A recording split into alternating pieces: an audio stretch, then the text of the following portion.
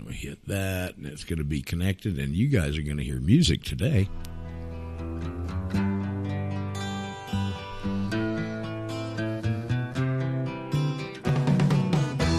Tax the rich, feed the poor, till there are no rich no more.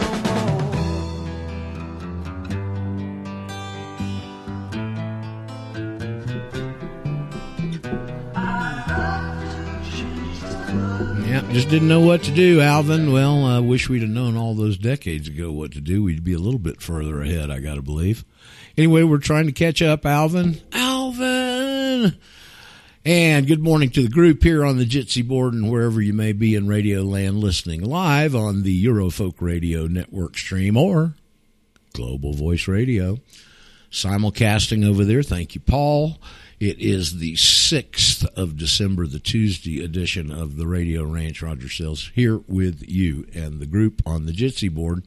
Just a bunch of real good folks. Okay. So we were having some questions. We ran out of time, had to get this thing on the road. Brent, what were you going to ask, buddy? I jumped in about halfway in the conversation, but did anybody suggest the Joe Tippins protocol? Instead, they were asking for a wand. For Stat Miller's sister that has cancer. Fenbendazole. Yeah, I would have went with that protocol before the wand because that's unproven. Well, I had a text back and forth with him. There wasn't any detail, and I hadn't heard back from him. Mm-hmm. I told him he said, can they send her a free one? And I said, well, they don't do it. I do. And so I hadn't heard back from him. So we'll see. I don't have any objection to that. I'd send Stat Miller's sister a wand, We'll see. So hopefully that'll work out as well as possible. So anyway, let's see. Well, Brent, while you're at the forefront, I heard a really nice report on the Marines last night on Marine recruiters and when they're going to high schools and stuff, Mm-hmm. And some of the high school students are asking them, why aren't you wearing a dress? What? They're basically even laughing at the Marine recruiters that are coming in to recruit them. The Army's down 15,000 this year on their recruiting quotas, and yet the Army or one of the services is kicking out 20,000 members because they refuse to take the jab. So the country and the world's in chaos, folks. It's like the little deal out of Alice in Wonderland there at the start.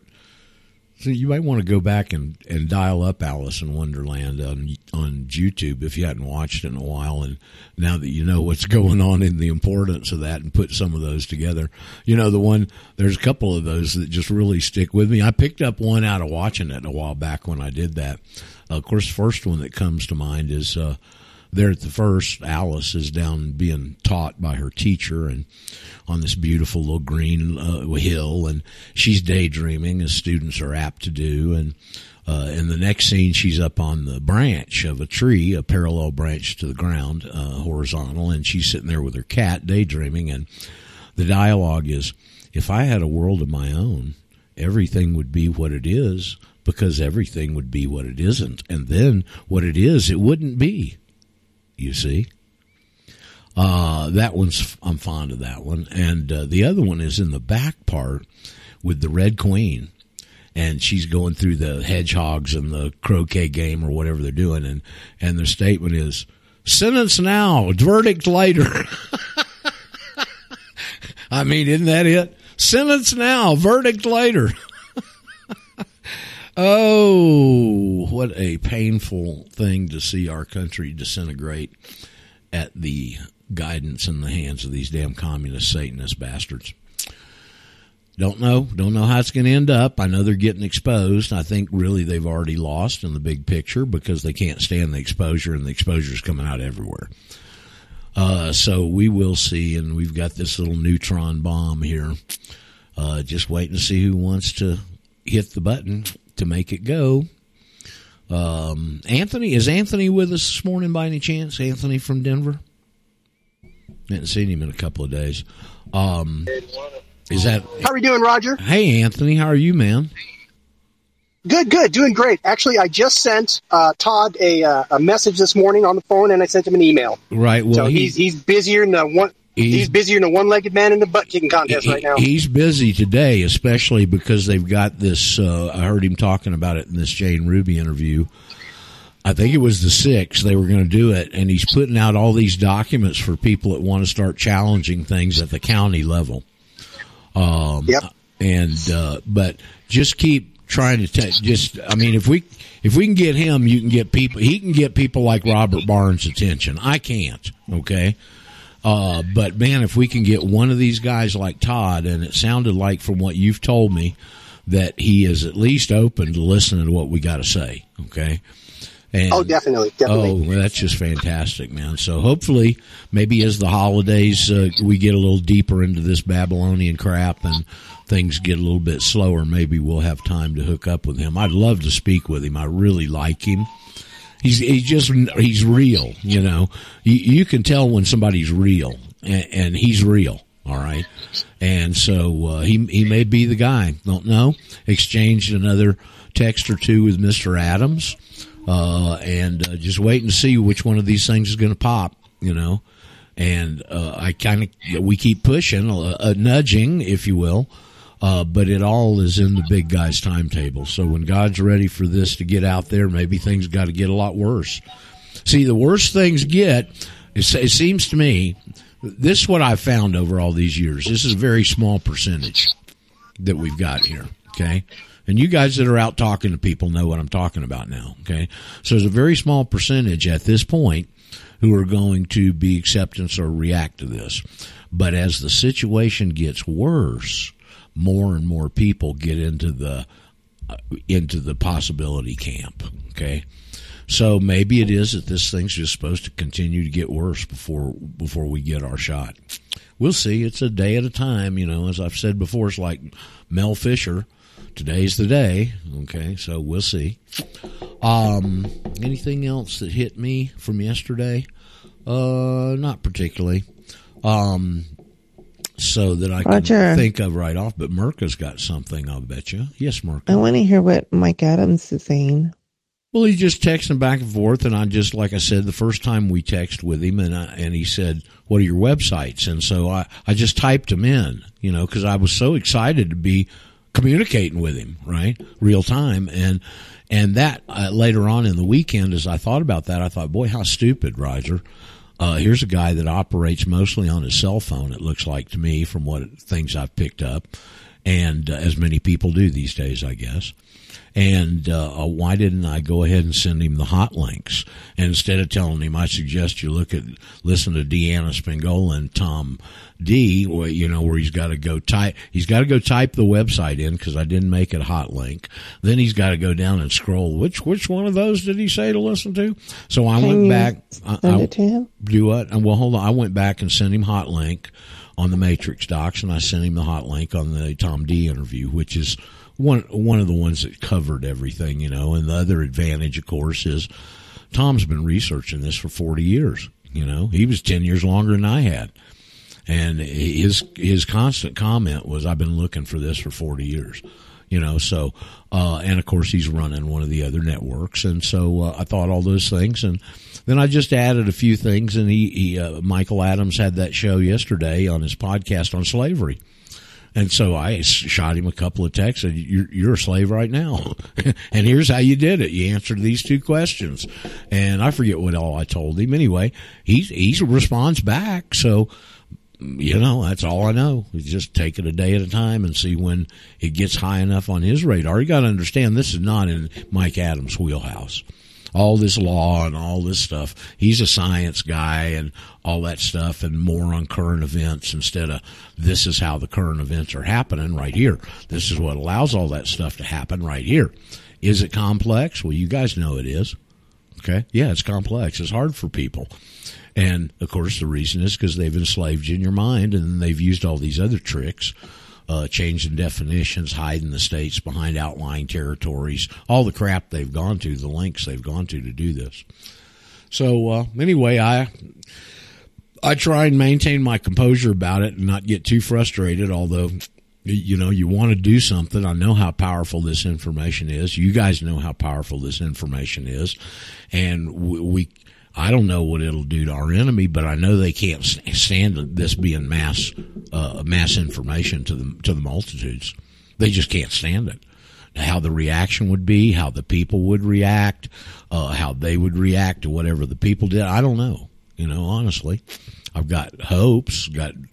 I'd like to at least think it'd drop them to their knees. It'd expose the whole damn system, for one thing. In the standpoint that there is no money, it's only credit, and it's all based on you being a piece of property and them collateralizing your future income, because that's what makes the whole thing go right there. Okay. And the other thing, of course, then they've got the administrative state to rule over you. So anyway, I think I kind of talked about, releasing yourself from the administrative state and all that. But see, Mike can't understand those sound bites because he doesn't understand the whole picture. And you say these things and they seem so unbelievable that until you really understand what's going on here and get your arms around it, you can't put all those things and line them up and connect them, So I understand. I mean, I know it's difficult. I know that people struggle with it, and some more than others, and I damn sure know how important it is. Because of the three things, I've mentioned it recently. When you file that affidavit, first of all, you get your freedom, first and foremost. Secondly, you expose their slaving scam. And thirdly, you expose all the other scams underneath. So all three of those things, and they might not happen in somebody's mind at that instant, but when you file that paperwork, that's what's happening. Okay. So we'll see. Day at a time, folks. We struggle. You eat an elephant one bite at a time. You progress a message like this one person at a time, and that's why I tell all of you that I'm so grateful for you and how much I care about you, So because now we're a team, see? And as we've said before, teams always accomplish more than individuals, and we'll see how our team does. We'll see. So what has anybody got there that they wanted to bring forward this morning? Anything to discuss? Any questions? Any comments? None? Nobody? No, I had a question. Okay. I couldn't find the mute button. Okay. Hey, Joe. Hey, so yesterday we were talking about the different laws, like the Code of Federal Regulations. Oh, we went over the law books, yeah, right, for Nadine. All right, so who would enforce these different types of like the UCCs or the public laws versus the Code of Federal Regulations and the U.S. codes? Well, you notice you never hear anybody charged out anything on the statutes at large. Okay, because that's what they don't want those books to be. They don't want those books to be used about as much as they don't want people to know they're nationals, really. And so what you'll find if you get into lawsuits and stuff, they'll start hitting you with the United States Code, sections of the code, so and so. But that's not really the enforcement arm, because those code sections are brought down to the Code of Federal Regulations and rewritten, and it's the regulations they come after you on, because the administrative state is the enforcement arm. A code, the DOJ may come after you, but underneath they're all using these regulations because that's the power of the administrative state. Okay? Did that answer your question? UCC, they made the UCC the method of collecting tax laws back in 1966, I believe. That's when they officially brought that in. And, of course, the enforcement on UCC, it's all self-help remedies. I mean, so that would be like each person is the enforcer of those then. Well, it's the agency, like IRS. If you got a swords crossed with the IRS and they get to one of their points in their process, and there is a process, okay, and they adhere to it for the most part, then they come just grab your car or seize your bank account or go in and garnish your wages, and there is no court action. It's all these self-help remedies. Now, self-help remedies, Joe, are really interesting. I put a lot of thought into this over the years, and the conclusion I came to is with this body of merchant law and these remedies, self-help, you see, if they come grab your car, and the example that just sticks in my mind every time I think about it is this gal that was in our group there early on in the tax movement. And they went through, I guess, seems like they got to go, if it depends on whether they're going after you civilly or criminally, okay? But if it's civilly in their process, and they've got a very distinct process, those of you who have ever, excuse me, messed with these guys know that. You know, it all works up to a point where you're exchanging information. They want you to come in books and records, and then they take the ball for a while and dribble. And the dreaded point in that whole process is what they used to call a 90-day letter. Are you familiar with that, Joe? No, not the 90-day letter. Okay, well, the 90-day letter is to the point in the process where they're giving you option of tax court. And that's what the 90-day letter says. You got 90 days to either petition the tax court or we're going to take our own action or whatever it says. But that's a real big fork in the road right there. Okay. Now, should you go to tax court and get ruled against, which you almost always do, that's when the self-help remedies come in. Okay. So the self-help remedies are very interesting, and maybe we should go into that. We got a lot of new people. But I have always thought that one of the reasons they want to do this way is so they get the merchant law to override you, okay? Because they know it. They've been using it for thousands of years. They know every twist, every turn, every way something can be converted over to their side's usage and all that stuff, and they know it cold, okay? We don't know anything about it. And I remember this girl, and I can't remember her name, but anyway, she calls me one morning at like 7:30 in the morning. The phone rings, and she goes, Roger, they're stealing my car. Well, we didn't understand all this stuff back then, you know. But that incident and that example right there shows you that they're using this form of law where it's got this special kind of remedy, and they can come do this, and you don't understand it, okay? And so you immediately impute power to them. And it's not really power, it's the fact that they're using these special types of remedies in this special body of law. And so it seems to me, as I thought about it, that as they utilize this process to take over countries and they institute with these self-help remedies, all it does is it puts the people in the corner and makes the people think they've got this absolute power when they don't, because it really comes from this process in this body of law. Does that make sense? Yeah, so it's like, to me, it sounds like you're saying it's more of like a contractual agreement. And well, you're contracting that you're giving them authority and permission to do these things against you if you don't. You signed the contract. Of course, you didn't know those things were in there. You don't know how this operates. You don't understand that because of the contract and whatever failings you made, it triggers these remedies and they can come start grabbing your goodies. Okay, let's go over this. Maybe that's a good thing to cover today, all right? Because it's fascinating, honestly. And the power of this is the power that it changed the Roman jus civilis into the jus gentium, okay? So let's go over this a little bit. The self-help remedies are only available in one body of law ever, and that's the Law Merchant, Babylonian Merchant Code, UCC. Those are all the same thing, changing labels again. Okay.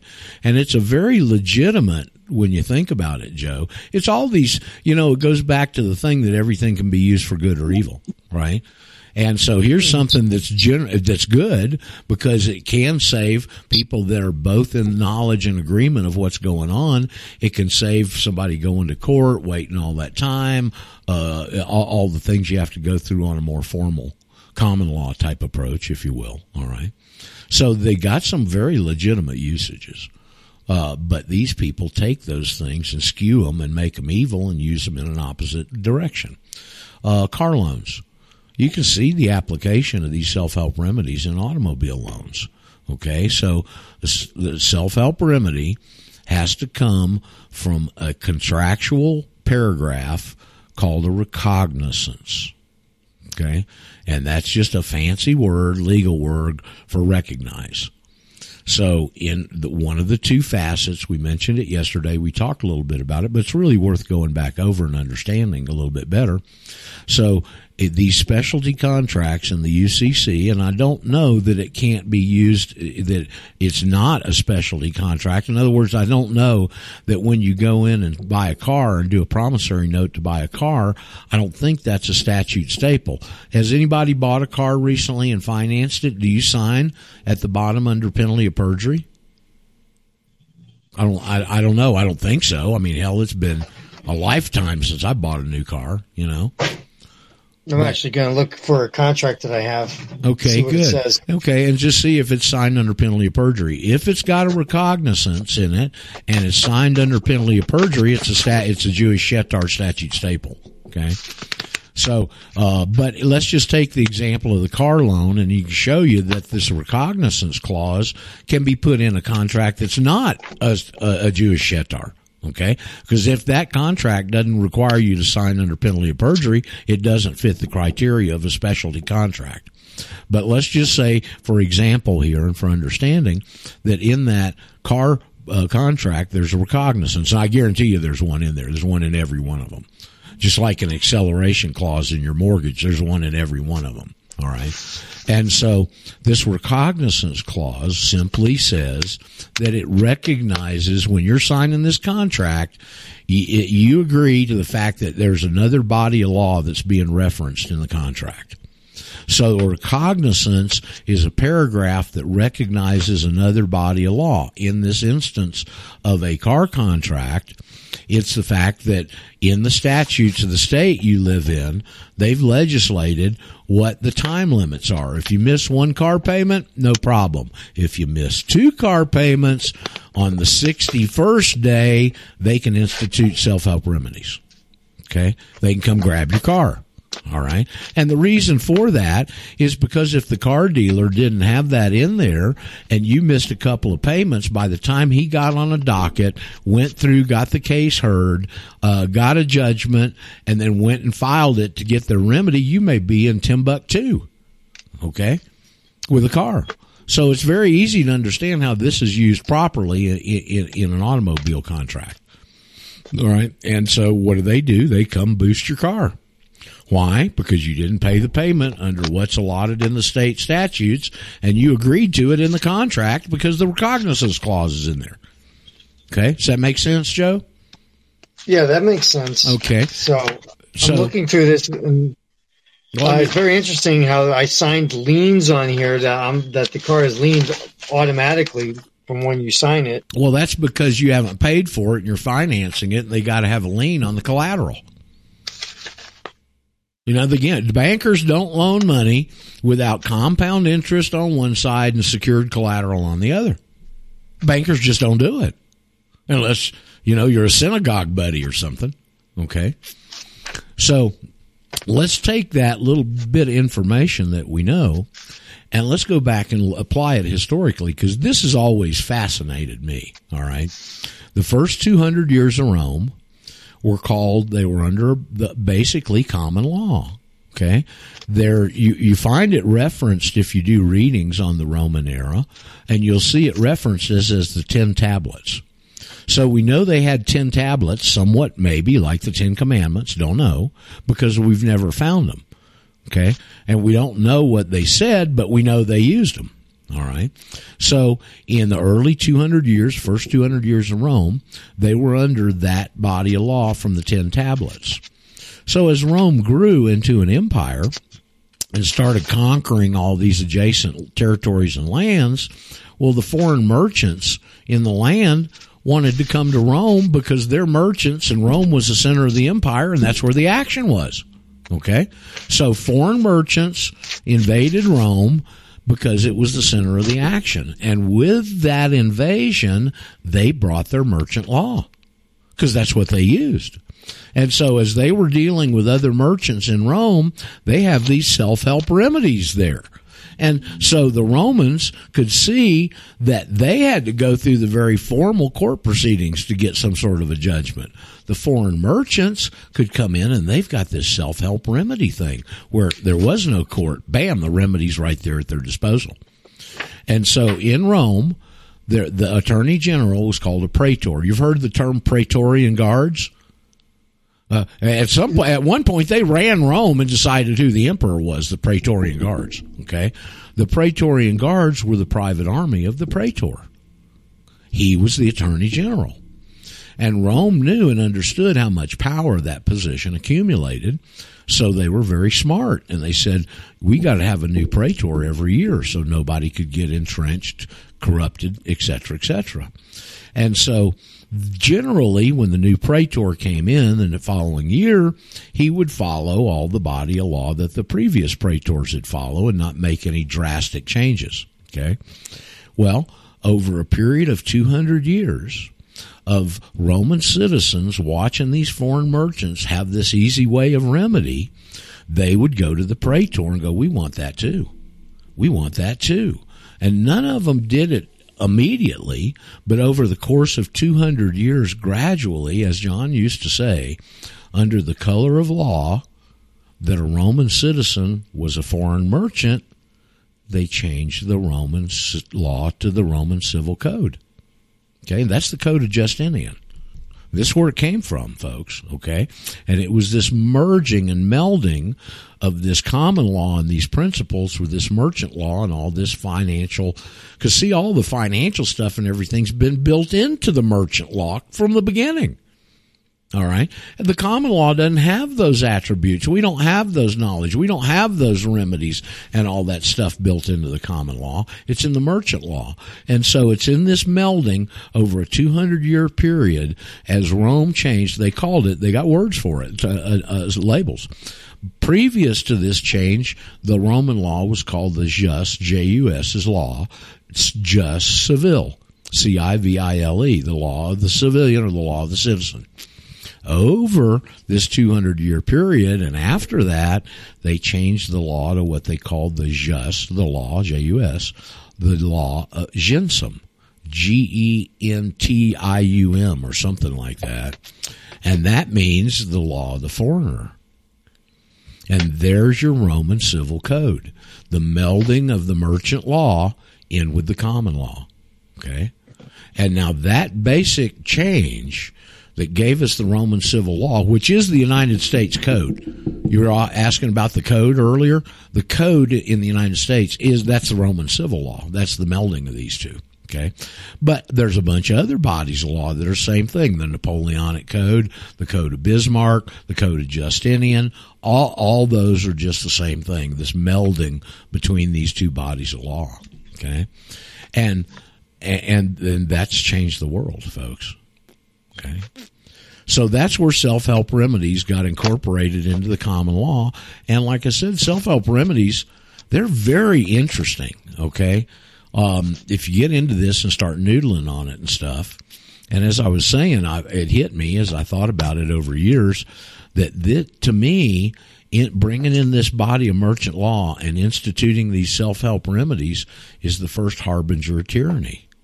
Because that's when these oppressive people can come in and start grabbing your stuff, and you don't understand this process we just went over, and now you've imputed ultimate power into these people because you don't understand the mechanics of how it's working and how it got there underneath, and so you cower in the corner even more, and you attribute all this power to them that they don't have without this trick we cover.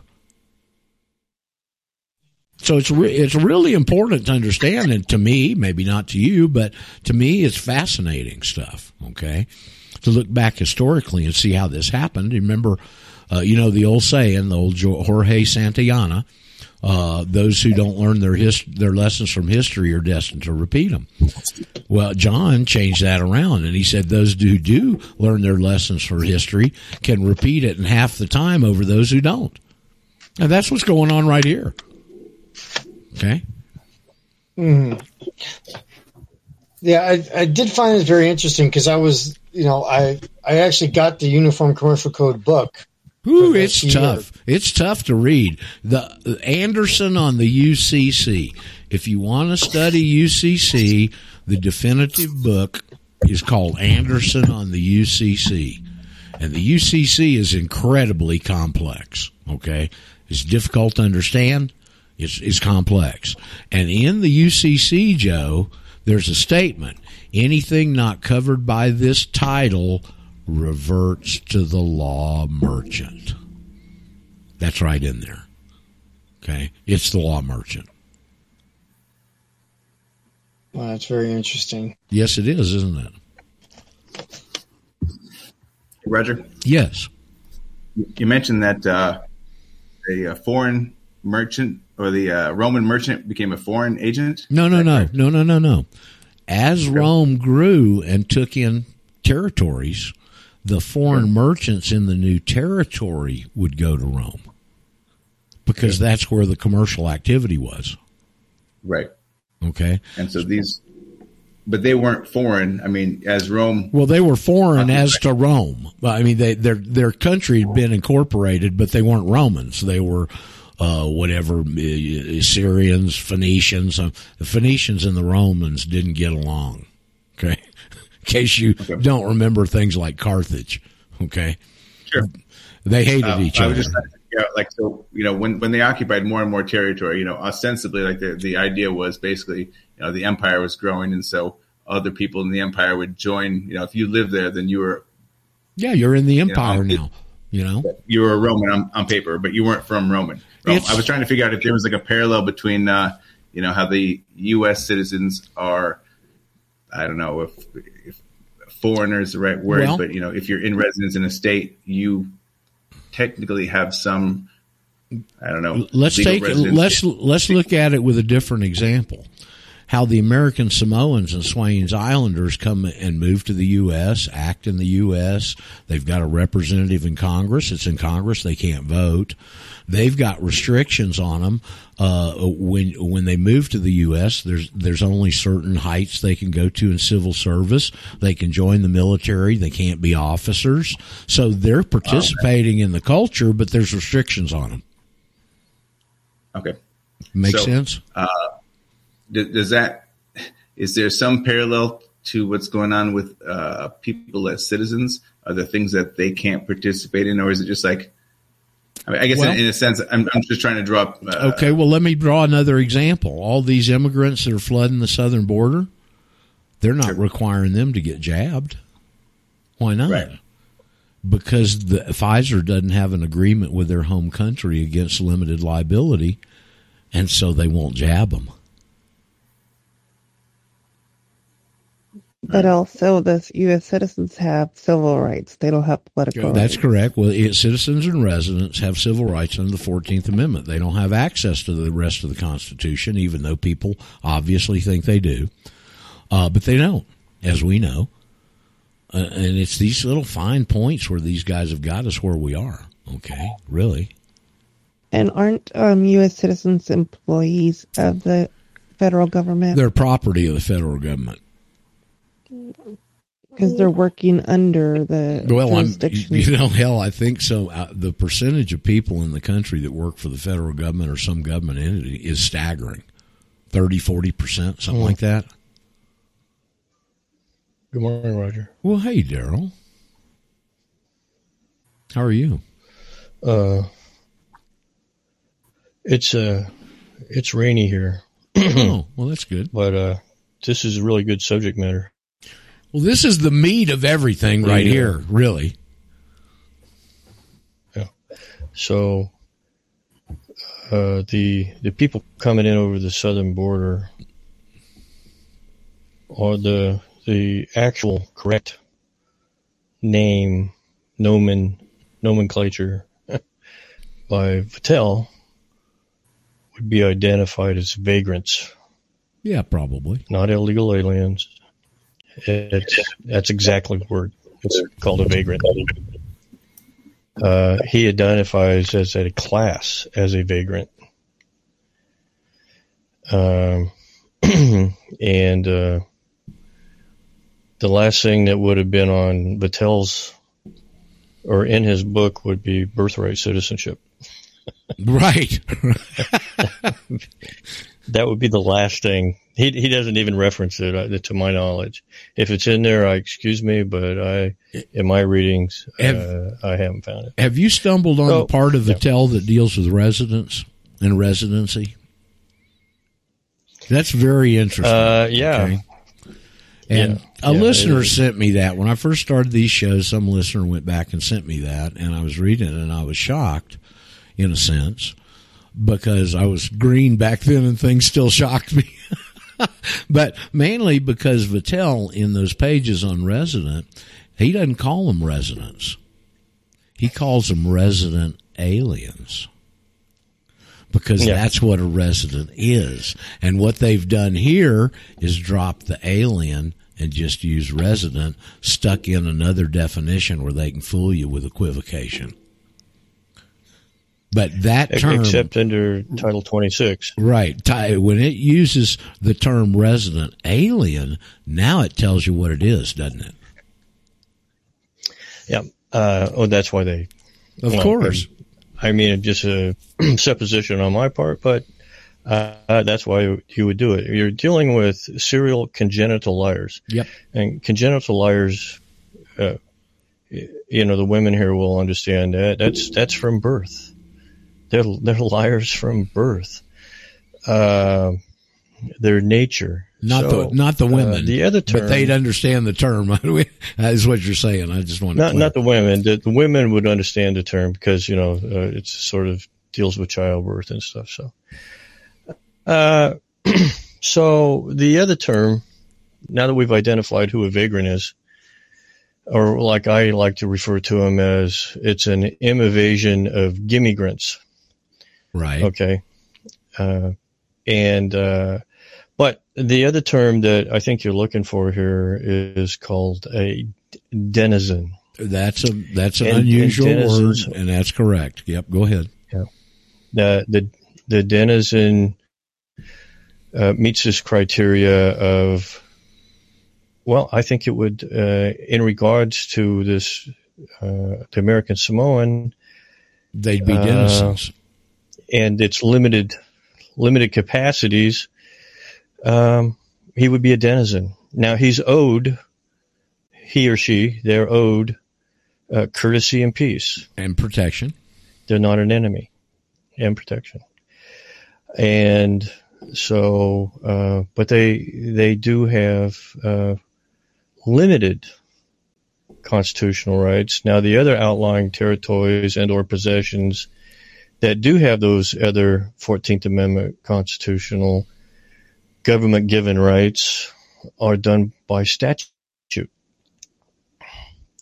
and on a ad hoc basis as they want to, for whatever the arbitrary reason is they want to.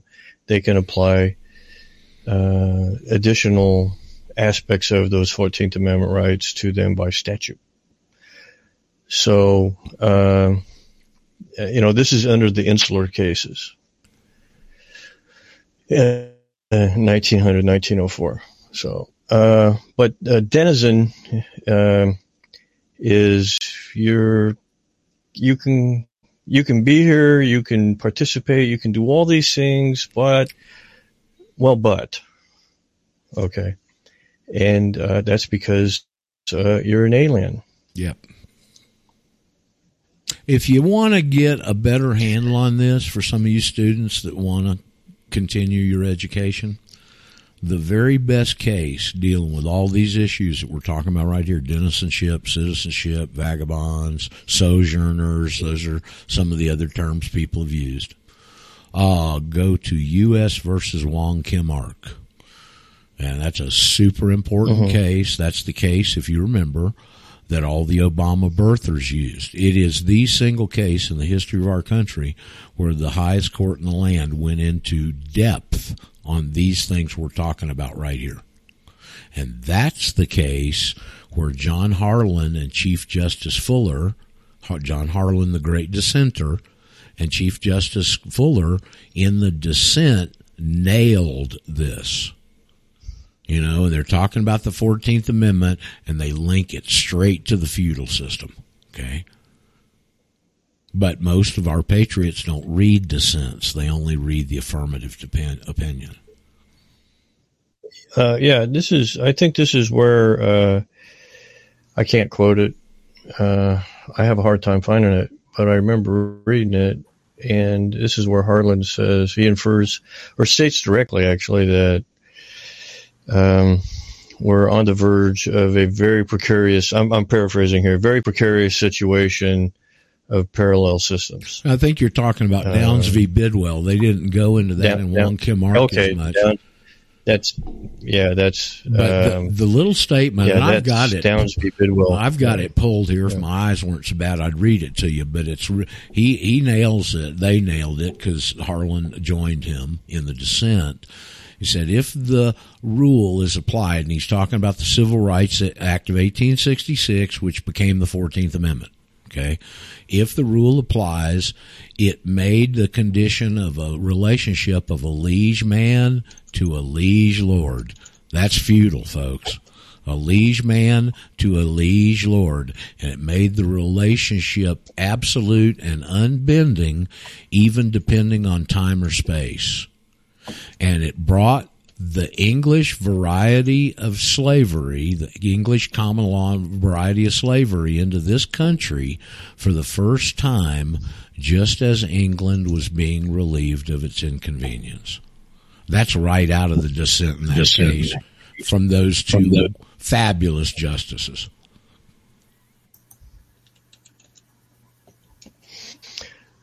Yeah, that's in Downs v. Bidwell in the dissent. The one you were talking about, that I just quoted is out of Wong Kim Ark. Wong Kim Ark. Paraphrased, anyway. It's... but that and the Harlan in Downs v. Bidwell, just a couple of years later, I think Wong Kim Ark was in 1898 and Downs v. Bidwell was 1901, okay? And then Harlan comes back in that fabulous dissent in Downs v. Bidwell, and basically says, ladies and gentlemen of the bar, we got two systems of government in front of us. One is under the Constitution and the system we follow. The other parallels the monarchies of Europe. God forbid if we ever go that direction. Again, that's a very short, poor paraphrase, but that's what he's saying in there. And amazingly enough, and you got to admit, this is amazing, that site is the site in Wikipedia that they pull out when they cover Downs v. Bidwell. That site is in Wikipedia. Yeah. That's amazing. What year was that, Roger? 1901. And Downs v. Bidwell, Daryl referred to it earlier, Downs v. Bidwell was one case, and it's kind of like the slaughterhouse cases, where it's plural. And the reason for that, they had so many cases where these French butchers were going to the courts that rather than deal with all of them, they just lumped them all together, called them the slaughterhouse cases. That's what they're doing here with the insular cases. There was a whole bunch of cases that came out of the South Pacific on these possessions they were taking over, and they call them as a group the insular cases. Downs v. Bidwell is one of those. And if you've never read that John Harlan quote, somebody ought to dig it up and read it. Okay, go to Wikipedia. It's down a little bit on the page. You can see why this guy was such a great justice. Okay, and amazingly enough, his son also was a justice on the Supreme Court. He evidently was from a very blue blood family in Kentucky, and after his tenure in the Supreme Court, his son got on the Supreme Court and followed his footsteps. That's cool. Okay. In the slaughterhouse cases, and then its relationship was reaffirmed. Well, Alan sent me a link this morning, which I was able to read, and thank you, Alan. He digs up some good stuff. Alan digs up some good stuff for us, doesn't he? Well, after meeting him, it was like Well, yeah, you look like a detective. Yeah, absolutely.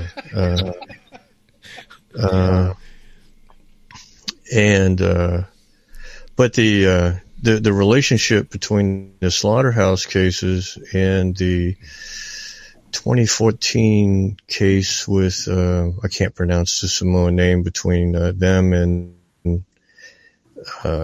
the Supreme Court. This is the first looking case for their 14th Amendment. This was the first case off the plebiscite that got to the Supreme Court, and they wouldn't hear it.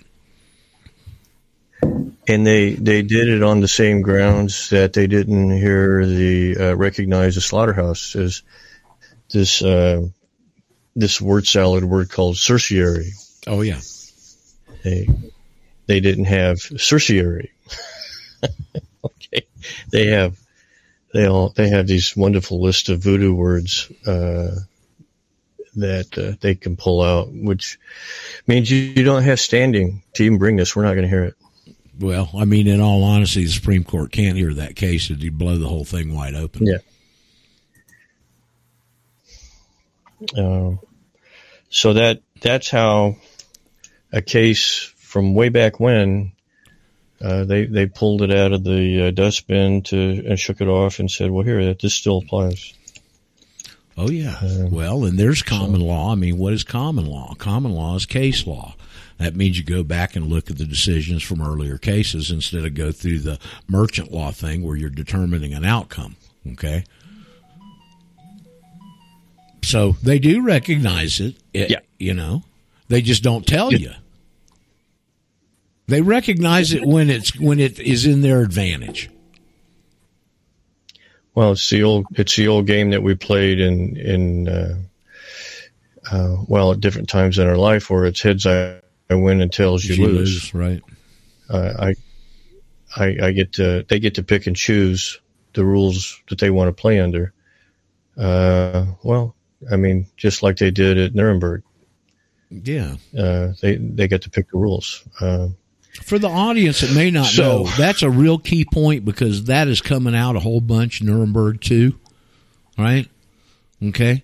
And we would not know this if it weren't for Brent Winters, because I don't believe this is common knowledge, okay, in any respect. Was that somebody trying to ask something, talk? Okay. We only know this because of Brent, and because of the coincidence, quote unquote, that when he went through law school, one of his law teachers was the JAG officer that was trusted with going over to Europe and setting up the Nuremberg trials. Okay.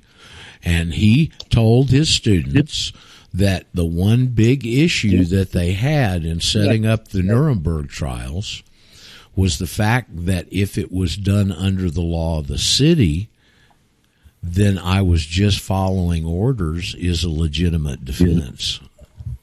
And they couldn't have that. So they went over and set up the Nuremberg trials under the common law. So these people that are talking about the Nuremberg trials being instituted today don't understand that I was just following orders is a legitimate defense under that body of law. Well, I mean, the folks, I can't impress on you how important that is. Okay, Nuremberg, right? Do what? Does Germany have Nuremberg common law? Or does Nuremberg have common law? No, they brought it over specifically to set up the Nuremberg trials so they could hang these guys. Oh wow! So they basically said, "Hey, here's a new law that applies to you. We're going to do this trial under the common law, not under the law of the city, or your defense would be valid." When common law did not exist previously. It wasn't instituted. They've been under the Code of Bismarck, okay? What's the Code of Bismarck? Just a remake of this Roman civil law combination that we covered. Yeah. Code of Justinian, Code of Napoleon, Code of Bismarck, all those are the same thing, basically. Was that Jeremy? I think it was Abram, Jeremy? Wasn't it? Was it Abram who was Abram? Oh, yeah. Okay. Well, I got to turn my headset up. Anyway, well, that's exactly right, and that's why they did it. And by the way, that was, to my knowledge, that was the first time that's ever been done. It is, but get this: if we can get enough people converted over to nationals, we can do that because we got the common law now. Well, yeah. To my understanding, I could be a percentage off one way or the other, but 80% of the administrative support personnel in those in that trial, from an American point of view, were they identified as Jew. Yeah, Khazarian descent. and also that was that that body of affiliation was continued into the what is my brain doing that to me? Because it's Tuesday. The monetary reform right after the war. Oh yeah, monetary reform right Bretton Woods. Bretton Woods. Bretton Woods, yeah, that was the same thing there too. And then also with the drafting and application and negotiation of the UN treaty. Who won the World War II? Yeah, who was it? The Jews. Oh, okay, yeah. Now, out of curiosity, what is the UN in terms of like when they pass whatever legislation or whatever they pass? Do they pass it under a particular rule of law? And also in parallel, how about China? Right? Because conceivably, if China invades here, then we could be having some Chinese trials. Well, I don't know about the UN. Let me tell you what law that is. Okay, go ahead, Daryl. Let me tell you what law that is. It's done through the Senate. It's called treaty. That's right. See, you were mentioning the UN, and I'm glad you brought this up. This is very topical right now, okay? So they're about ready to throw this treaty through with the WHO, which allows the UN and the WHO to come over and take control of countries. That's one of the reasons. I think today, in the runoff in Georgia today, any Georgia folks in the Herschel Walker Warnock thing today? I think it is, okay? I would have never dreamed that Herschel Walker would be defeated in the state of Georgia.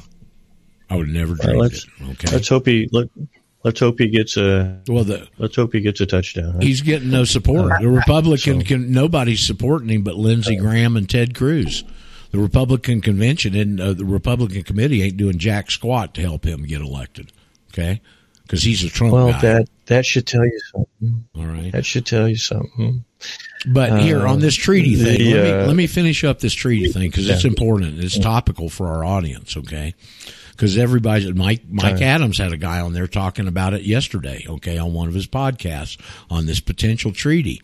But you see, when they bring a treaty through and they vote on it in the Senate and ratify it, then they pass it to the administrative state for application. Okay. We're removed from the administrative state. They got no jurisdiction on us. Yeah. Well, this is important. Let me, Adam and I think I can say that we've developed a good friendship here. Good. He's a lot of fun. Yeah, he's a good guy. And I don't want to embarrass him, but he's very sharp. And he was a Marine. He's a Marine. Soft spoken, very sharp. And so, on the way back from our ride to Carrollton on Sunday, we were talking. Well, we were talking over there, then we were talking on the way back. Well, actually, we were talking all the time. And this thing called municipality comes up, and there's several aspects to this thing called federal government, federalism, federalist, and so I'm going to make I might be making a provocative statement here in just a few moments, Roger, but bear with me, okay? So there's two aspects to this thing called federalism, federation, federal. There's two components. Let's just start there. Two components. There's the international aspect of it, and there's a domestic application of it. Would you agree with that, Roger? Yes, I would. Okay. In the international application, it, to my understanding, it works through the Senate, and it works on international law, which can also be known as treaty. And they can make treaty with other nations or bodies or private entities. And what's the point man on any of this activity? Who's the point man? It ain't the Senate. The point man's the Secretary of State. Oh, fancy that. Now, so if we go back to what happens in international law and relationships and disagreements and conflicts in the international realm of federalism, which a lot of times involves commerce, the remedy is either, well, we can renegotiate this, or we can go to war. Yeah, pretty much. And that's where I kick your butt and I take your stuff, and that remedy is in Admiralty Maritime. Yeah, and martial law is nothing but Admiralty law on the land. Okay, yeah. So this is where I just wanted to be calm about it because there isn't a absolute definite aspect to this thing called federal that is Admiralty Maritime. And it has a specific application. Sure does. Okay. Now, there's this other aspect of federalism, federation, that is domestic. And here's the 13th Amendment. And this is what I wrote. This is what I wrote back to Adam this morning, because we were conversing on email this morning. So I wrote, federalism, international application by treaty, Admiralty Maritime law, administrated by the Senate, and then I'll just add, kick your butt and take your stuff. Okay. That's the remedy. Federal domestic application by consent, by contract, and municipal franchise. Types of law, USC, CFR, law merchant, UCC, administrative law. Example, Title 26. Administrated by the U.S. House of Representatives, representing the District of Columbia, a corporate municipality which contracts with franchises expressly for U.S. citizens' residents. Okay. That's domestic. In bankruptcy. You wouldn't have the IRS if we weren't in a bankruptcy. Yeah. So, I tried to make that as simple as possible and still be accurate, which is kind of a trick sometimes to just make it simple. So it's difficult to make these complex things simple, folks. It's difficult. At the end of the day, you always want to ask yourself, just keep asking yourself this question, because see, you probably, if you're confused, you probably have something wrong, which is okay, as long as you know it. That's how you learn. So you just keep asking yourself, whose law and what kind? Whose law and what kind of law? So back in 2 months ago, 2.5, almost 3 months ago, I went to Birmingham to the federal building for the federal defense attorneys, and spent pretty much most of the day sitting in the lobby waiting on my friend to get out of the meeting with his 5 attorneys that were representing him for January 6 infractions. And but before I spent the day in the lobby, he asked if I could come in and sit in with him for a while. So they let me in for a half an hour to sit there amongst all of them in the federal building with all these federal attorneys. And I'm sitting there. They're very, very nice, very nice. They were actually quite friendly men. And I think they were really interested in doing the best they could for him. And now this is his defense attorney. So they had his defense attorneys you're talking about? Yeah. Okay. Yeah. his defense attorneys, yeah. And they were preparing his defense for the Northwest District of Alabama and something else there. But anyway, and he wasn't going to plea bargain. He was going to go all the way. He was going to take it to trial. Mm. And this was the first case that that office district had, where somebody didn't plea bargain. And so they had strategized a lot, and they were working on a defense, and they had their whiteboard up there, the big whiteboard, and they had sites and law and this and that, and they were talking, and the lead attorney was, I can't remember his name. He was a very, very sort of intense, mostly friendly, very, very well-groomed. Focused. Is focused a good word? Oh, he's a black guy. Okay, cool. Yeah, that's a good word. Black guy. Well, he had 5 attorneys. 3 of them were black and 2 were white. Okay. For what that's worth. And so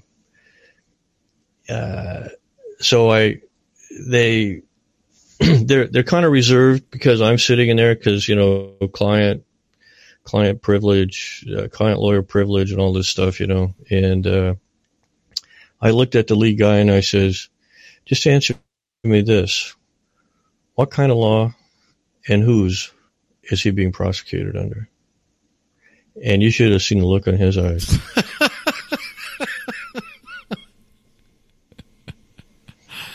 You should have seen the look on his eyes. And he turned, and his turd turned, and his body turned, and his eyes got wider. Not real wide, but wider. And it's the first time since I've been sitting in there that he actually noticed me, and he was sizing me up. I'm sitting there in my Carhartt jacket and bib overalls. And, can I ask a question? He didn't answer me for a moment. Hold on, let Daryl finish. So we can go ahead. Oh, okay. What's the question? And so I was just wondering because he's talking about the January 6th, and I didn't want him to get off of that, and then I come in and ask the question, and then it doesn't make sense. Could you please elaborate a little bit, Daryl? How did these people how are they still there? If they only had like 40 days, I'm not learned as you are, but if they only had X amount of days that they're supposed to hold these people, now they've been there almost 2 years, and some people are saying, oh, well, they have jurisdiction because they were on federal land or, and all this other stuff. Could you elaborate on some of that stuff? Because there is a lot of confusion on how these people are still. Well, the reason they're able to do it is because Moshe Garfunkel is the Attorney General and the Department of Justice is under the International Monetary Fund. That's how they're doing it. But isn't it in some ways I think an insurrection? Because, in the 14th Amendment, they say, Well, it's interesting. Let's bring one of the current cases, Stewart Rhodes, as an example. You know what they dismissed a couple of charges, found him not guilty, Stewart Rhodes. You know what the one they got him on? Does anybody know? Robert Barnes was talking about it yesterday on AJ. They got him on helping people to file returns or something like that? Alien and Sedition Acts. Yeah. Which Jefferson negated. They brought them back in 2000, around the turn of last century, and that's what they sent Eugene Debs and a couple of other people who were one sitting congressman from Wisconsin, I believe, Daryl, who was against the World War I. They sent him to jail under it. Alien and Sedition. And Barnes's point was, this ain't unconstitutional. It's nothing but a way for the government to oppress dissenters, and it ought not to apply for anything. But this is under the codes that would apply to nationals, right? Well, they're going back and dragging out. Well, it wouldn't apply to us, I don't believe. But although back in those early days, they were applying it to state citizens. If I'm not wrong, I think those came out of the Whiskey Rebellion.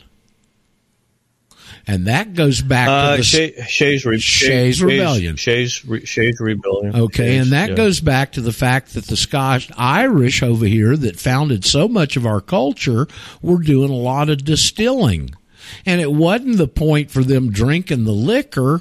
They used the liquor as currency.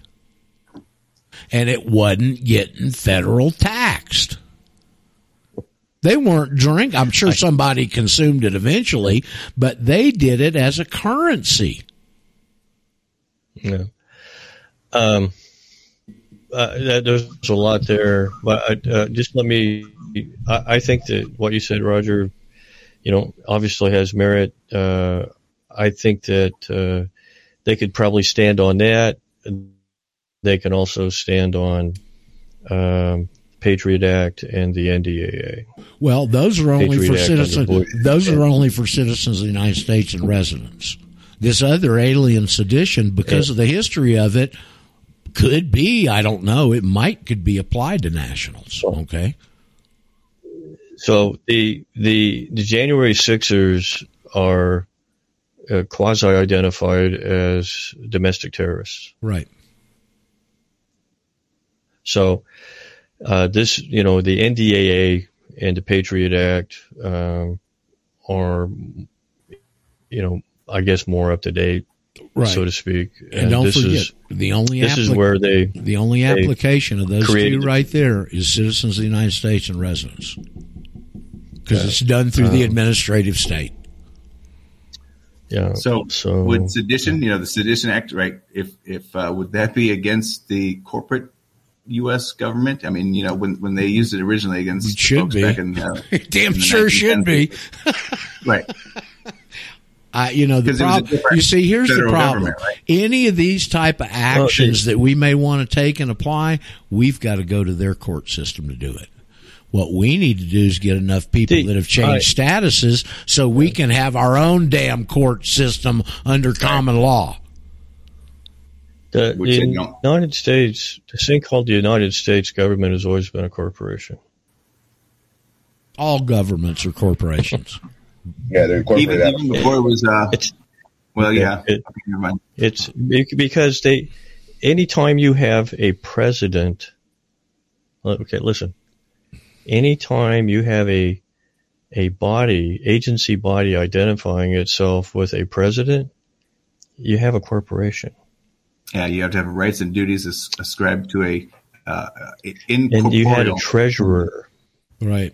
And you had a secretary. And you got bylaws called the Constitution until it was hijacked. Does it sound like a business? Yeah.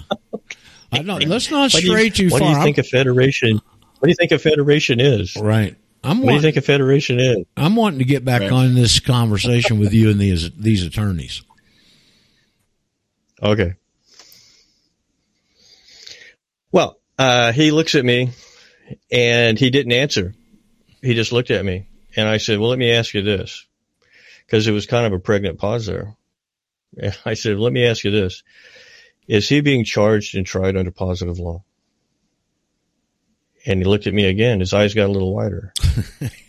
and the other ones looked at me a little bit more. And then the one guy got up out of his seat and he approached the board. And he started, it was a white guy. He goes up to the board and he starts to point at something up there. And the lead attorney said, well, wait a minute. Hold on before you answer that. And he looked at me and he says, who are you again? and my Carhartt jacket and my bib overalls. And Rusty says, oh, my friend's name's Rusty. He goes, Daryl's just my friend. I says, I just wanted him here for some support. And, which is exactly right. And, I said, yeah, I'm just his friend. I'm just a nobody, I'm just Daryl. And, I make motorcycle front forks.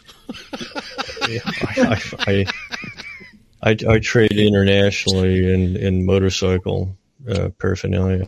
So, so then he said yes. He said yes, that would be correct, positive law. And then the other white attorney stood up there and talked a little bit about something. He pointed out the code and parading. You were rebelliously parading, and So I was about 5 minutes after that. I was excused. So, well, you got their attention though, didn't you? See what a little bit of knowledge will do, folks. But nobody ever talks about this. Nobody ever talks about whose law, what kind. They don't give any foundation. They throw out a bunch of words. It turns into, a goulash spaghetti salad with everything else thrown in. Everything's tossed around. It's all tossed, and nobody. It's scrambled. It's Babylonian. It's Babylonian word salad. Now I'm interested in one thing with your friend Rusty. Does he live there in Etowah County? Mm-hmm. Yeah. Is he filed an affidavit? No. See, that's what I want to know. If any of these guys had filed affidavits, would they be in this position right there? That's the question I want answered. Yeah. I'm just curious, Daryl. Who's asking that question? Go ahead. This GP. I'm just wondering, Daryl, why did the attorneys that are helping these folks, why didn't they file writ of habeas corpus way back?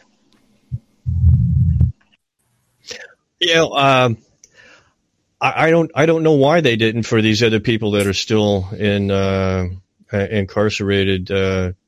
This didn't happen with my friend. He was interviewed. He was requested to bring himself to Birmingham. He was interviewed several times. He was asked to bring himself back, which he did. He was charged. Did he make special appearances, or did he just show up and did he make a special? He didn't have to. No. What would be special?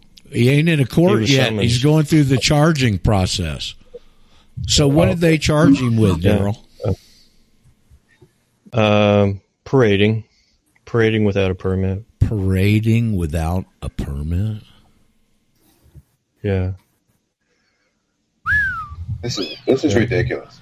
Well, see, now there's a man-made law. There's a man-made law right there. If he would have had an affidavit on file, and I don't know where your friendship is or where he is in any of what you've taught him and all this stuff, if he would have had an affidavit on file, they couldn't have charged him with that. That's a man-made law. Well, I mean, a lot of this stuff is under, they call water under the bridge. I've known him for quite a while, and I told him, 2 weeks before he went up there, he told me he was going up there, and I said, look at me. He goes, yeah. I go, don't do it. This is a made-on event. It's exactly what it was. What's that? I said, what's that? He says, what's that? I go, that's where the Ukrainians were set up in the Maidan Square. And we're dealing with that today. It's a setup. Don't do it. And I want to ask something real quick. I'm going to deviate for just a second, hold where we were. On Rents last night, when I was listening to it, the guy that covers Ukraine there in the third hour, when they were on the air, Russia had fired 300 missiles into the Ukraine last night. Has there been any updates on that this morning? 300 missiles into Ukraine last night. Yeah, they did that in retaliation of Ukraine course sending over of bombing their bombers and their airfields 150 miles from Moscow. Hell yeah, that's how they retaliated. Yeah, but it was NATO, not Ukraine, probably. Well, whatever. Ukraine got the brunt of the retaliation. I just wondered if there'd been any escalation today because I haven't done any news checking. Not yet. Okay. Not yet. Okay. Okay. So go ahead, Daryl. You can tell you can tell who did it because all you have to identify is their military supplier and their stock price will go up. Sure. So that's how you identify. And evidently Russia has come in and said U.S. troops, the U.S. is enjoined in this, all their troops and everything over there. Russia has made that statement. They're enjoined. That's the precedent for the next step. Yeah. Well, the U.S. was enjoined a long time ago. He made that comment. But Russia had not publicly said that until the last couple of days. Correct. Yeah. Well, just to finish up the story with my friend, he went and all that happened, and a lot of people regret it, and a lot of people have had time to suffer and change their mind about what they thought they knew. But he went to trial in D.C. about a month and a half ago, and he was convicted, and he goes back in the middle of January for sentencing. So, Daryl, can I ask a question? Because I always like to try to get an education out of what you're saying. And a lot of what you're saying is amazing. But how could you reverse? Let's go in reverse. If you were your friend and you have this documentation filed, this affidavits and all this other stuff, what would be the approach for those listening? And what would be the approach instead of showing up, like I said about, not showing up? I mean, why? Like you said, don't go. Okay, so then what do? Do you just ignore them? No. What is the case? I would go back to that 1835 case, Ubuntu v. DRC, and bring that site in. You've got paperwork on file with the Secretary of State. It's in his possession. You bring that in and give it to the prosecuting attorneys.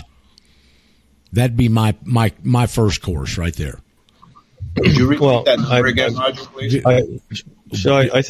I think it's a good question. It's based upon a hypothetical, because it's a hypothetical. But see, my friend had not ever filed an affidavit. He's not really up to speed on this information to where he could defend himself. Right. He's a great guy, but he's still in that two-dimensional world, that linear two-dimensional patriotic world. And now he's not, but he can't do an affidavit ex post facto. Okay. No, you can't do it. Nope. He has to. Yeah. So the hypothetical thing, is a really good question. And I think I understand what you're trying to ask me. But it's hard for me to answer that because, see, I would never have gone.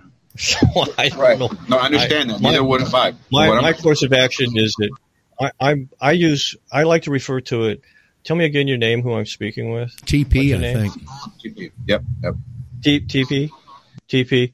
I approach all this. I don't mean to be flippant about it, but I like to have fun, and I sort of approach all this very much like Jedi mind tricks. I don't engage them. I slip around the outside of them. I don't try to ever go through them. I go around them, over them, under them. Legally, what you're talking about is called a demur. You demur. Yeah. You sidestep them. Mm-hmm. But what happens? Yeah, well, I mean, Roger. Yeah. Did you know that in Marlbury versus Madison, that Madison was Secretary of State at the time, right? And that whole thing started. Marlbury sent a writ of mandamus against Madison. Okay. That means it means take action, writ of mandamus, take action on this. You're trying to force them to do something. Well, that's what we could do if they're not listening to the affidavit, is where I'm thinking. Well, the problem is we got a communist Jew that's in the head of the damn Justice Department. There's your problem right there. Well, if that's a good point, Samuel, with Marbury versus Madison. But who was the chief judge sitting on the bench that decided that case? John Marshall? Could have been. Huh? That came out of Georgia. Yeah, that case is out of Georgia. Madison. By the way, the court Daryl, the court did not go through with the writ. It didn't send it, but the whole point is Marlbury versus Madison got heard. Yeah, and the outtake of Marbury versus Madison, from my point of view, is we can reinterpret the Constitution any way we need to. The reason there was a Marbury versus Madison was because of John Marshall, and he didn't recuse himself. He should have been a defendant in Marbury versus Madison, let alone sitting on the as the chief judge. Okay. Yeah. So you have to understand, and so Shays Rebellion and the Whiskey Rebellion was brought up, and I just want to make a point here. The first three constitutional acts that George Washington's administration did after the Constitution were unconstitutional. And nobody really wants to talk about that. That was the U.S. Bank, the Whiskey Rebellion, and armed a standing army against those people. And he was asked, George Washington asked people in his cabinet, can I actually do a U.S. bank here? Can we actually put in a bank? And John Jay says, well, no, you can't do that.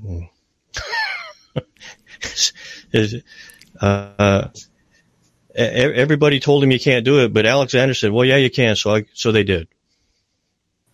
Well, Alexander Hamilton was his treasurer running the administration. Yep. He's a Jew. So I mean, this, what we're talking about here, because I don't want to get off in the weeds here too bad. We're talking about a federal government. They were federal then. That's what federal. That's what was that? What's that quote? The guy that says, the first engine of tyranny is a corrupt judiciary. Edward Gibbons. That was John Marshall. Yep, Edward Gibbons, Rise and Fall of the Roman Empire. That was the first U.S. Supreme Court, and Judge His Dishonorable John Marshall. Right there, out of the gate. I'm sorry. What was the quote? The first engine of tyranny is a corrupt judiciary. Now, on the Whiskey Rebellion, they were acting under the fact that there were not federal taxes being paid on the transfer of liquor. So there was some authority there, okay? Flimsy as it may be, all right? But there was some federal authority there for them to do that, it seems to me. Well, Alexander Hamilton, I'm paraphrasing his quote, but he wanted to ride in there and kill them on site, clean them out. And I could find the quote in the letter, but his intent was, well, they put together like a 30,000 plus army to go against the farmers in Pennsylvania. That's the first thing they do. And they were using whiskey currency, right? Yes. Well, they probably drank some too, but the main thing was it was used as currency. Right, a product. But on the East Coast, they didn't. They drank wine. That wasn't taxed, right? They didn't tax it. Well, so what? You're bringing up a really important principle here that goes along. That I can tie some of this in. This is called. There was a big controversy all during this period of time, through the early 1700s, all the way up through the 1800s, and going forward. It's called the court versus the country. Well, there you go. Court versus country. And this is not just sort of some abstract word term I've concocted here. Some wordsman has come up with recently. This was an ongoing debate in the House of Burgesses prior to the Civil War. It also was a major component of the ratification of the Constitution in the Virginia legislation in the court versus the country, which can be taken back to in terms of that time is you had an aristocracy. Don't make no mistake about the social anthropology and the nature and character of these people that were involved in the politics of this time. They were the wealthy and the well-born. Of course. They were an aristocracy. They're always the one that drive politics. John Jay, who was a part of the Treaty of Paris, along with I think wasn't he the first Supreme Court Franklin. justice? Wasn't he the first Supreme Court justice, John Jay? I think he was. There was Story after that. I don't know, but I believe John Jay was first justice of the Supreme Court. Well, I'll give you John Jay's quote. He says those that own the country should run the country. Literally. Well, there's a lot of sense That's to that. Quote. Those who own the country should run the country. Okay. Now, listen, this is what these people are telling you right now. Today, we own this country. We're going to run it. There's no real difference in mentality there. I own this. It's mine. I'm going to run it. You're not in charge they've of made nothing. that blatant statement. We own everything in the world. We want our resources. Of course, they don't say we got it through usury and tricks and fraud. They don't say that. Well, no. Daryl, So, I just before I forget it, just let me indulge me for just a moment. The reason I even called in this morning, well, other than it's a really great topic, is there's this thing that goes on all the time, this echo chamber of it's the Jews, it's the Jews, it's the Jews. Okay, granted, those that they identify themselves as Jews. They have self-identified, yes. Historically, yes. Oh. I want to make this perfectly clear. They have not done this by themselves. No, they haven't. Government has collaborated with them from the beginning. Government has collaborated with them. Okay? This thing called government is in collaboration with them and the money power.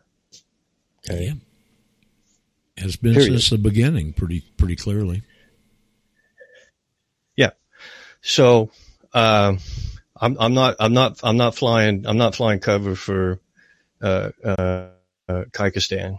Okay, I'm not doing that. I'm just saying that there's more to this. All right. Don't be wagging your finger at the Jews and trying to say the government's okay. All right. Around me anyway, because you'll get a debate. These days, Jews and government are almost synonymous. I want to add something here because I talked about it Sunday night, and I don't think I mentioned it on here. You know, lately I've been posing the question, how can these people that get their lineage through the maternal line be the people of the book where everything's through the paternal line, right? Well, nobody's ever come back with anything. That I've mentioned it quite a bit in the last few months. Until last Friday. And I was sitting and having coffee with Scott, our buddy Scott, who's moved up here now, and my Ecuadorian friend, who's very sharp, Romero. And I've posed that question to him. And he sat there at the coffee table and said, well, you know, I was very involved with a Jewish girl years ago, and in fact, she wouldn't even have sex with me unless I converted. Okay? But he said, coming from all of the association with her, and he said, I think this is why that is. Now, this is really interesting. These people we know aren't Jews, they were pagans. And in their culture, it was so promiscuous that when a child was born, they didn't necessarily know who the father was. So they tagged it to the female. I don't know if that's true or not, but it's damn sure provocative. Noodle on it. Kidnapping of aristocrats and so on. So, you know, if they kidnap a child back in the day and you didn't have a photo and you didn't have an ID and no one could prove who was who, then they could insert, you know, their person. But, yeah, and it makes sense in that, you know, if the mother can identify their child, then, you know, and the father, mama's baby. I thought it was very interesting, and you wouldn't understand that unless you realize they're not the people of the book and their origin's totally pagan. Right.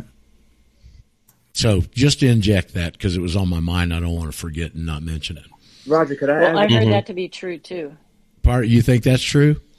I heard that to be true too. That they can assure the fact that it came from the woman, but they can't always assure the fact that that was the man's progeny. Correct. So that's why they revere the so it's children. Yeah, I get it. So it's kind of like female dogs. You don't know who the daddy is, but well, that's why they call them bitches. Yeah, mama's baby, papa's maybe. Right. Now here's another interesting parallel to that. On the birth certificate, they only list the mother, and she's designated as an informant. Witness. Oh, I mentioned one unusual thing. Also, though, when you're saying the government is to blame, as well as a lot of the founding fathers were Freemasons, right? Yeah. And Freemasonry is essentially Protestant Kabbalism. Yeah, they weren't they weren't Jacobins yet. See, and if you go back to George Washington's diary, he was very concerned about the Jacobin influence in the Freemasons. So that shows you the separation. Oh, you mean? Well, that was now. Hold on, there's that a was lady coming through. Go ahead. That a lot of that was coming through the problems that he was having with the Order of the Cincinnati, which was the generals and military leadership of the Revolutionary War. And a lot of those problems initially came through there. Yep. They've been infiltrated for a long time. A minute ago, there was a female that was trying to make a comment, and I don't want to shut the females out or a comment out, so we stepped on you. If you come forward. It was just me, and I was saying within a year after him Washington writing that letter about the Jacobin interference, he was bled to death for a sore throat. Right. And he was trying to jump in there, too. Hey, Roger. Yes. Hi, this is Sarah from Louisiana. Oh, hey, Sarah.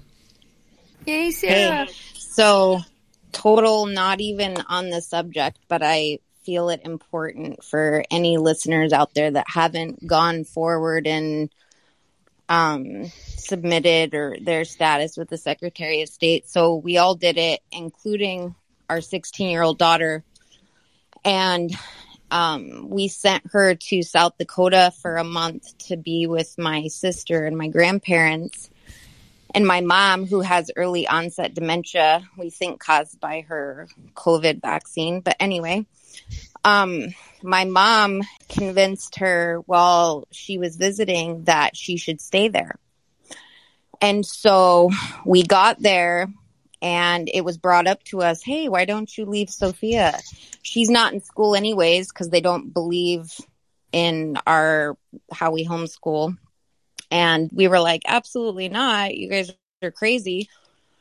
Well, the day that we go to leave, my mom says to my husband again, hey, would you reconsider leaving Sophia for like a couple months? And my husband was like, no, we're not leaving her.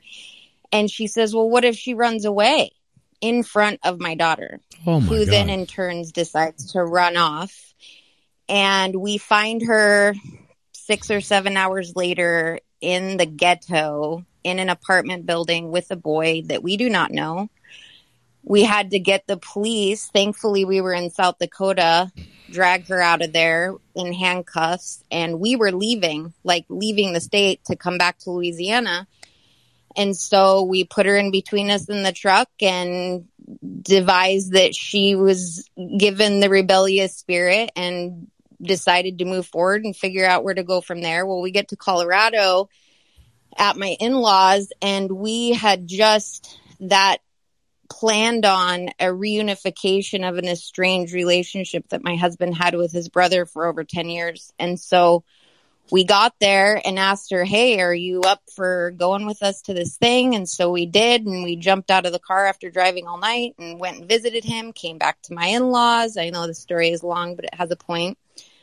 And she's chatting up my in-laws and seems fine and normal and, obviously not completely because she's never pulled anything like that before, but we're exhausted. And she asks to stay in my in-laws' house. And we were like, you can't run away. It's 20 degrees outside. Like, you'll die. And she's like, oh, yeah, no, I'm fine, blah, blah, blah.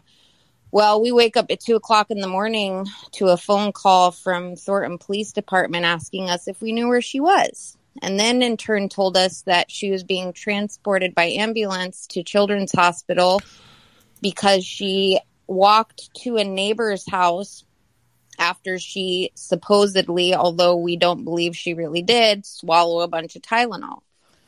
So she ends up at Children's Hospital and we start driving there and we're communicating with the hospital staff, and they told us that we weren't allowed to come and see her because in the state of Colorado, she was put on an M1 hold, which is a 72-hour psych hold. And we're like, well, what does that have to do with us? So long story short, the Children's Hospital tried to kidnap her from us. Yeah. And when we went in to meet with the psychiatrist who was Russian, she told us that I advise you seek legal counsel. And I said, I advise you have exceeded your jurisdiction and we're nationals. You have no authority or jurisdiction over us or our daughter. And I'll be in touch with the hospital administration. And so we did. And in turn, they ended up saying, hands off. Yep, we have no jurisdiction. There you go, folks, right there. Yep. And if we hadn't had that, this Russian psychiatrist was trying to institutionalize our daughter for 90 days. Oh, and I bypassed a part. And our daughter is very smart because, she's our daughter. She knows about a lot of stuff. And she was trying to pull one over thinking she can go live with my mom in South Dakota. Well, in the state of Colorado, and this is where things got where I decided to pull that card, was that the psychiatrist that we were supposed to meet with at 9 a.m. because we didn't know whether her overdose was true or not or what was going on exactly. And she told us we were meeting them at 9 a.m. to go over all of this with a therapist and a psychiatrist. And she tells us, well, because they wanted us to sign her in for 5 days on a psych hold after her 72-hour hold expired. Well, we go to the meeting and the psychiatrist comes in with a bunch of paperwork that she's holding to her chest and says, well, I don't really have time for you guys because as you can see, we're really busy and I have to go meet with a family that drove all the way from Wyoming. But I don't need you to sign the paperwork. I met with Sophia this morning at 7 a.m. and had her sign the paperwork because in the state of Colorado, at the age of 12, any child is consenting legally to themselves as far as mental health and or reproductive health. Hold on. So in Colorado, all of the laws of majority and minority have been waived to 12 years old? Yep. 12-year-olds can go to school and have a teacher take them to get psychiatric care, an abortion, birth control, a pap smear, anything, and bring them back to school without any parental knowledge or consent. California, too. Yep.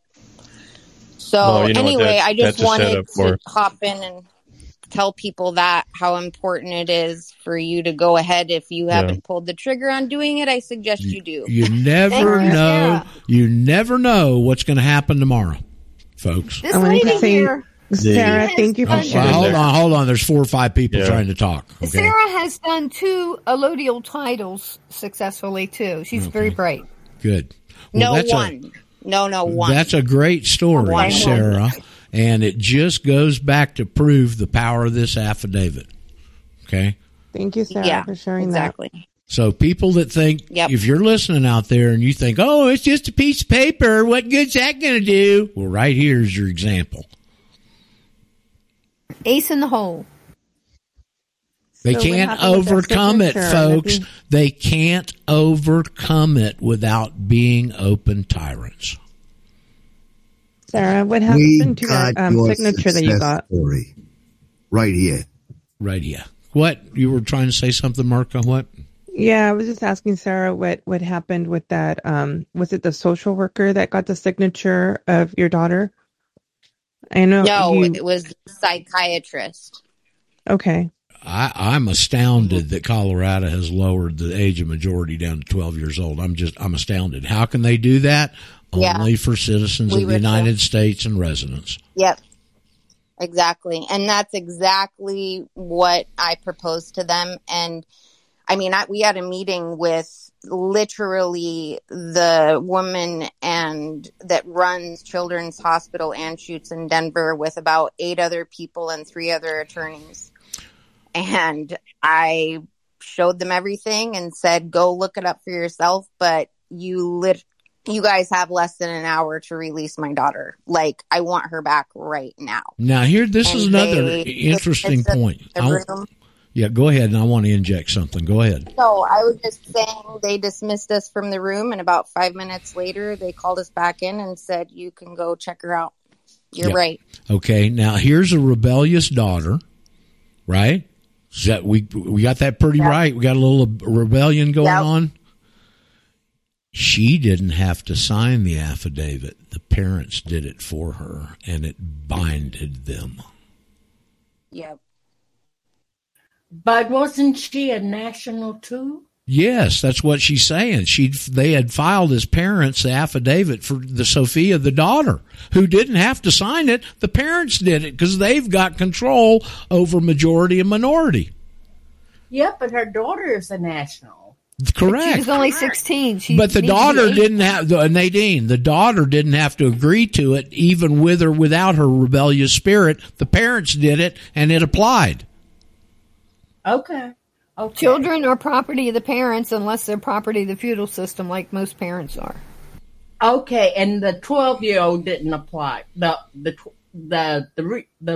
daughter.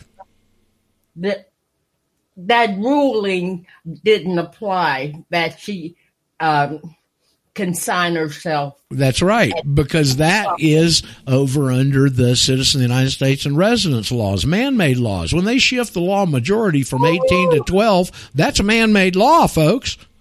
Sarah, thank you for sharing that. Was it an infraction of the psychiatrist's part in having her sign the document? Well, no, because she didn't have the knowledge of her status at that point. She was running under the presumption that everybody's in that group. Yes, and I also have a call in, or I'm speaking with someone who's actually very receptive at Children's Hospital, and I have, we'll see, but an investigation going on because this was straight up they were going to kidnap her. There was going to be no option whatsoever to, the psychiatrist was even talking about after her getting a judge's order to be placed on a 90-day psych hold, that after that, they were going to transfer her to foster care. I was just going to say, after that, she's going straight into the hands of CPS. Exactly. So what my husband and I have brought up to Children's Hospital is that you guys are actively kidnapping children, and you can't tell me that a psychiatrist who makes her money off of every child that gets admitted, every medication that gets dispersed, and every meeting or appointment that she has with a child, that she's not financially motivated to do so. That's right. And thankfully, here's another thing that our daughter, because she is very bright, even though she ended up getting a rebellious spirit, that they approached her over 7 times to get her COVID shot. Ooh. 7 different times, and she refused every time. And they tried to persuade her. She said each time there was a 30-minute conversation about why she needed to do it and how we neglected her and were neglectful parents for not having her get her COVID vaccine. And so, it's a dangerous game when it comes not only to yourself and the adult legal system, but your kids, because had we not had this, we wouldn't have our kid right now. She'd be in that 90-day detention, and the minute they put her in foster care, the state of Colorado gets paid, the hospital gets paid, all those people get paid off. Sarah, now that there's 4 or 5 people trying to talk at once, we can't do that. Right, I was trying to figure out for Sarah if she can go into detail. What did you do? Like, if someone else on this call gets in the same position as you, what are the steps they have to take? Hey, listen, you got to take this document and go here. So that way. Well, the first thing you got to do is do an affidavit for your children. Before that, you ought to do it for yourself. Okay, so that's the first step. That removes you from the jurisdiction. Then you got to understand the information and have some testicles or breasticles, just like Sarah and her husband did, and stand up to these bastards. Should be a wake-up call for the daughter to see how her parents are handling this, too. So, and Mark is asking Sarah what documents she showed the administration and lawyers. Our affidavits. All right. Remember the case recently with the guy in Missouri, Chris, in front of the judge? And the judge gets him in his chambers, and he looks at him and goes, I read your affidavit. That's all he said. He didn't comment on it. I read your affidavit. That is acceptance, folks. Right there. Hey, Roger? Yes, Nadine. I read a book called Prepare for War, and the copyright is 1987 by Rebecca Brown, MD. And do you know, I was shocked when I found out what this war was. There are a lot of Satanists in the medical system. Oh, my God. All these institutions are now eat up with them. Yeah. Eat up with Satanism. Yeah. Serving mammon. Satanists, devil worshippers. It's right. They're putting it right in front of you now. Well, it's child procurement services, not protection. Yeah. Okay, so there was 4 or 5 people trying to talk. Paul, you got something to say? Go ahead. I would like to point out the obvious, just in case anybody missed Sarah's story. If she had not been a national, that story would have turned out differently. If her husband had not been a national, that story would have turned out differently. And if they had not filed an affidavit for the child, that story would have turned out differently. You'd be mother and father in absentia at this point. Exactly. And the child would disappear. Yep. Good. Sarah, thank you for bringing that to us. It's a wonderful success story, and it's a great illustrative thing for everybody else that's listening on just how damned important this is. Yeah, I saw her posted in the chat, and I said, please bring it on air. I didn't know it was that much detail, though. Wow. All through different states and everything. Congratulations, Sarah. You and your husband did a great job. Obviously, you've got command of the information. You confronted authority, and authority went away. And you got what you wanted and what you should have. And Roger, well, all thanks to you, Roger.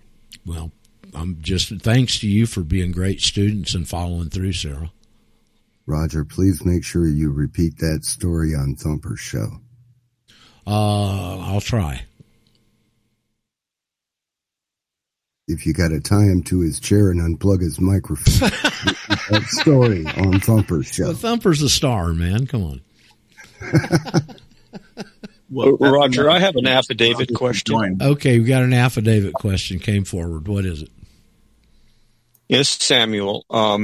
If you make a statement in the affidavit that's substantive and meaningful to you, and that goes unrebutted, does that become true? If it sure seems like it to me. If nobody contests it with another affidavit trumping your facts, signed under penalty of perjury. I want to confirm. But see, in the affidavit, that's why I had a guy say, "Oh, here I got this 10-page affidavit." I don't want to read a 10-page affidavit, okay? But the more you put in a document, the more chance you give them to object to something. You want to make it as short, to the point and sweet as possible. But our people, see, they've studied this law, all these years. They've been wanting to get in this, and man, they're going to show you what all they know. Non pro tunc, and they're throwing all these Latin phrases in there. I mean, you can do it if you want, but my suggestion is keep it as short, sweet, and to the point as possible. Roger, if I did my original affidavit over 3 years ago, right, and that went to the State Department. Now, if I file for the passport, should I keep the original affidavit the same, and then maybe add an addendum to it on this other statement I want to make? Well, you can if you want to. Roger, there's no hard, fast rule that you can't. You're still making the same points. If you want to put it in there, it'll supersede your other one. Roger, affidavit after 30 days becomes the law of the case. That's right. They don't debate it or anything. Bring it up. It is a law of the case, so that makes law. That's right. So you got law behind you, folks. Okay. So, Roger, I have a question about the affidavit as well. Okay. I'm new. I knew. That's an unusual name. Well, no, my name's actually Karen. I just don't like to share that because, well, the pejorative. Well, the Karens have been pretty demonized lately. Yeah. My mom's still sorry. She apologizes often. She said it wasn't a bad name 45 years ago. So what you got for us? Okay, so fairly new to your group, not new to this conversation. I sent you an email last week. I've been around the circuit of teachings and pretty paralyzed in moving. I love the beauty of the simplicity of this affidavit and had every intention of sending it off. Went back and watched some of your additional material linked on your site. One of them was a video with a young man named Presley. Is that right? Yes, Mr. Presley.